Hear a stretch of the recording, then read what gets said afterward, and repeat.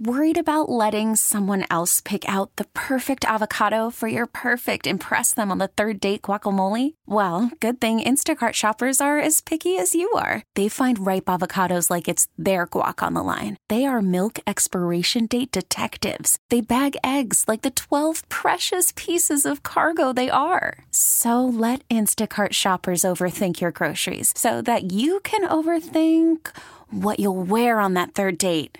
Download the Instacart app to get free delivery on your first 3 orders while supplies last. Minimum $10 per order. Additional terms apply. Presented by T-Mobile, the official wireless partner of Odyssey Sports. With an awesome network and great savings, there's never been a better time to join T-Mobile. Visit your neighborhood store to make the switch today. Welcome back, Sports to the Max. Ryan Hogue played in the NFL for a long time for a lot of different teams. He's seen days like this. He's seen it with players. He's seen it with coaches. It might not ever get easy, but it's it's quite a way to grow up in life. Ryan, thank you for joining us. Hey, happy to be here, Mike. What do you think? And one of the reasons I wanted to bring you on was, what do you think you gained from all the different stops and the having to deal with disappointments and then accomplishing great things and all those things packed into 1 year? Do you think it made or into your career? Do you think that made you a much more adaptable, at peace person for the rest of your life, or more understanding? What do you think came of that, living a lifestyle like that? Yeah, you definitely learn to roll with the punches. You learn perseverance for sure. And, adaptability, I think, is one of the words that you alluded to there, and how important that is just in life. So, being cut 15 times and playing for, maybe 9 different head coaches in the NFL, like, you see it all. It allowed me to learn a lot of different offenses, which allowed me to be that much more adaptable and learn, come in and get up to speed quickly, but just in life. And then life lessons that I then teach the kids I coach, in terms of perseverance and sticking with it, really invaluable. Do players ever think, when they see a day like this with coaches, if you've been cut by one of them, is there ever a feeling of, all right, buddy, now you know what it feels like, you got yours? I mean, there's probably certain satisfaction. I don't know if depending on who it was in your relationship with them, right? Right. For example, when Bill Callahan, the team basically staged a coup in 2003 against him. Yep. Because of how he was treating the organization, treating the players. And then when I saw that he took the Nebraska job, I legitimately, actively tried to talk to as many people as possible to say, look, here was my experience. Get ready. He might sound like this when he's recruiting you, but it's going to be this way. And I think that's fair too, because you earned that, right? I mean, you earn whatever it was, you reap whatever it was that you were, right? Exactly. I mean, your character is when nobody's watching, and people may say the right thing, but at the end of the day, your true colors are going to show up at some point. And for Bill, and that's a small sample size with Bill Callahan, he was a disgrace to Nebraska and their football history. And I think that, while he may have a few backers, I'm sure that a lot of people had the similar experience that I had. I mean, you look, Charles Woodson quit on the team. Charles Woodson is one of the most respected players in the NFL at the time, height of his Pro Bowl, just elected into the Pro Football Hall of Fame. I mean, that doesn't happen if it's a coach that's well respected and treats people the right way. Now I want to, because you saw both, and I remember talking to a guy, and he played for Jimmy Johnson, and then he played for another guy who I won't mention, but he had these 2 different head coaches, and he was explaining to me how different the experience was,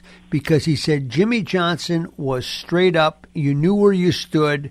There was no question. You didn't feel like it was personal. You felt like it was what was best for the team, but he told you before, first he told you and then the action came, but the action was consistent with the way that he walked and he talked the same way. He said the other person, you had no idea what was going on. You didn't know if you could trust them. You felt lied to. There is a vast difference, isn't there, between the top of the food chain and the bottom? Absolutely. And I experienced a couple stark contrasts from when I played in New York for Jim Fossil, I mean, he knew his time was ending. I think with about 4 games left, the Giants management said that you're going to finish out the season and then you're done. I mean, the players made a goodbye video for him, which is unheard of in the pros. Yes, right? it you is. might hear about that in high school or college, but for the pros to go ahead and do that, that shows how beloved he was. And just because he had a bad season, he took the brunt of it. But you're not hearing about that with Zimmer, for example. And then we had the opposite experience with Coughlin, who came in and had this very militaristic, if you're not there 5 minutes before the meeting starts, I'm locking the door. If you miss a meeting, which even though you're 4 minutes early, you miss a meeting, now we're going to find you $10,000. And, and you have these veterans like Strahan and Tiki Barber and stuff like that are just wait, hold on a second. I mean, change is good, but, at some point, it seems like change just to, have it so people know who's in charge. And at the pro level, that's why Childress was so unsuccessful. Childress came in and said, I'm going to do it this way, and I'm not going to listen to anybody else. I get one chance at this, and this is going to be the way I do it. And because he didn't listen to, unbelievable veterans that have been in the game for so long being like, Coach, why don't we try it this way? He dug his own grave. Okay, so with the Vikings, one of the things that you're hearing now is that players wanted to be heard more. And I'm not going to get into all the specifics, but some of it I think was COVID related, and your opinion of a player that, not from Mike Zimmer's standpoint either, by the way. There was a lot of people involved in all this, but the bottom line is, if a leader, of a key leader that's really respected in the locker room, has a bad experience or says, you know what, you can't trust whoever it is, how quickly does that move, and how paramount is that inside a locker room? It's really, really important. I mean, pretty you look powerful, at all the teams that are in the playoffs right now. I mean, from Andy Reid to Mike Tomlin to Mike Vrabel to Bruce Arians. I mean, the list goes on and on about these coaches that have adapted and that are that listen to their players. Now, they're a figurehead. Mike Tomlin is an amazing and he's a guy you can go have a beer with, but he also will put you in your place if you need to put you in place.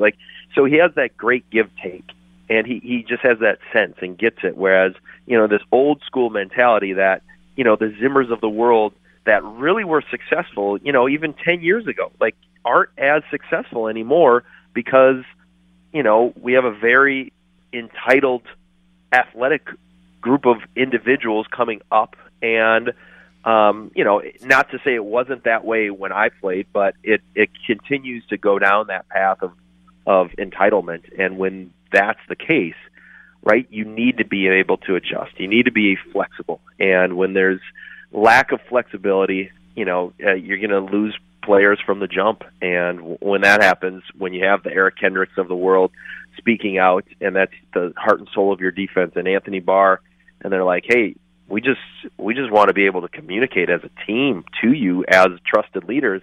When that doesn't happen, right, that's when you get the Bill Callahan, the Brad Childress, these guys that just won't do it, that their ego gets in the way or whatever, and you're going to lose your team. And now it's less about wanting to do well for the greater good. Now it's just, I'm going to go home and get mine. It's that Latrell Sprewell, I need to make money to feed my family. That's it. I don't care about anything else. Yeah, and these coaches these are tough jobs these head coaches have, I get that. Now, how much do assistant coaches matter in that? Do the assistant coaches have to have do you have to have a couple that the head coach will listen to? How do you identify that? Or is there a way for a player to go, you know what, I'm a little bit scared to go and talk to the head coach, but I feel comfortable talking to the assistant coach, and he'll carry my message? Yeah, so that's a tricky situation, right? Because, you may have a really good rapport with that assistant, and the assistant will be all ears and they might recognize that dichotomy of that head coach being unapproachable and things like that, and claim that they're going to take it to, take that message to you because they respect you and they want to see you succeed and they want you to feel good. But then they understand, like, the head coach is the figurehead. The head coach will MF any assistant coach, and happens all the time. I mean, look at Urban Meyer and the way he treated his assistants, and these were handpicked by him year one. And he's, Darrell Bevell, who played for he's interviewing tomorrow for the head job. These are his respected coaches that have been around for a while, and he's, out there questioning them in front of the team. Like, that's what the head coach, right? There's very little say that the assistant coaches are going to come, that the players go to the assistants and then go to that. That just doesn't happen. It's the head coach is going to make their decision, and if you challenge them, they're going to call you out on it, regardless if you're a player or a coach, depending on the head coach. If you were a head coach in the NFL, would you prioritize, Ryan Hogue is our guest, by the way, NFL player, of course, from Gustavus and grew up here, played for the Vikings and everything else. Would you prioritize, we hear the term leadership council, things like that. Would you prioritize winning over leaders, or is that really not your job? For me, Mike, I coach because I like to build relationships. And it doesn't matter what level I'm at, if I'm with my 2, 3, and 4-year-old class teaching tennis, or if I'm with, a high-level collegiate athlete or whatever. I am all about building relationships. If you can build that relationship and build that mutual trust, they then will go out and play as hard as they can because they don't want to disappoint you more than they don't want to disappoint themselves. When it becomes about only caring about if you're disappointing yourself, then you will not end up having them succeed to the level they're capable of. So I'm all about building that rapport, finding that, that relationship piece. And, it doesn't mean we have to go out and have a beer together, but it does mean that I'm going to call you by your name. I'm going to ask about your family, whatever it means. Right. And, I think, one of the Vikings today came out and just was like, be nice to have a person, that's walking around the Winter Park, or now the new Winter Park, and be able to call you by your name or ask you how you're doing, and not have to put your head down and just keep walking. That to me, I just don't get that. I get that, and whether or not Bill Belichick, I don't know how he coaches. Obviously, he's doing something right, but he coexisted with Randy Moss, and Randy Moss didn't coexist with everybody. And I think the interesting piece of that is he moved Randy Moss, and yet they still seem to have got this great mutual respect for each other. Yes. Yep.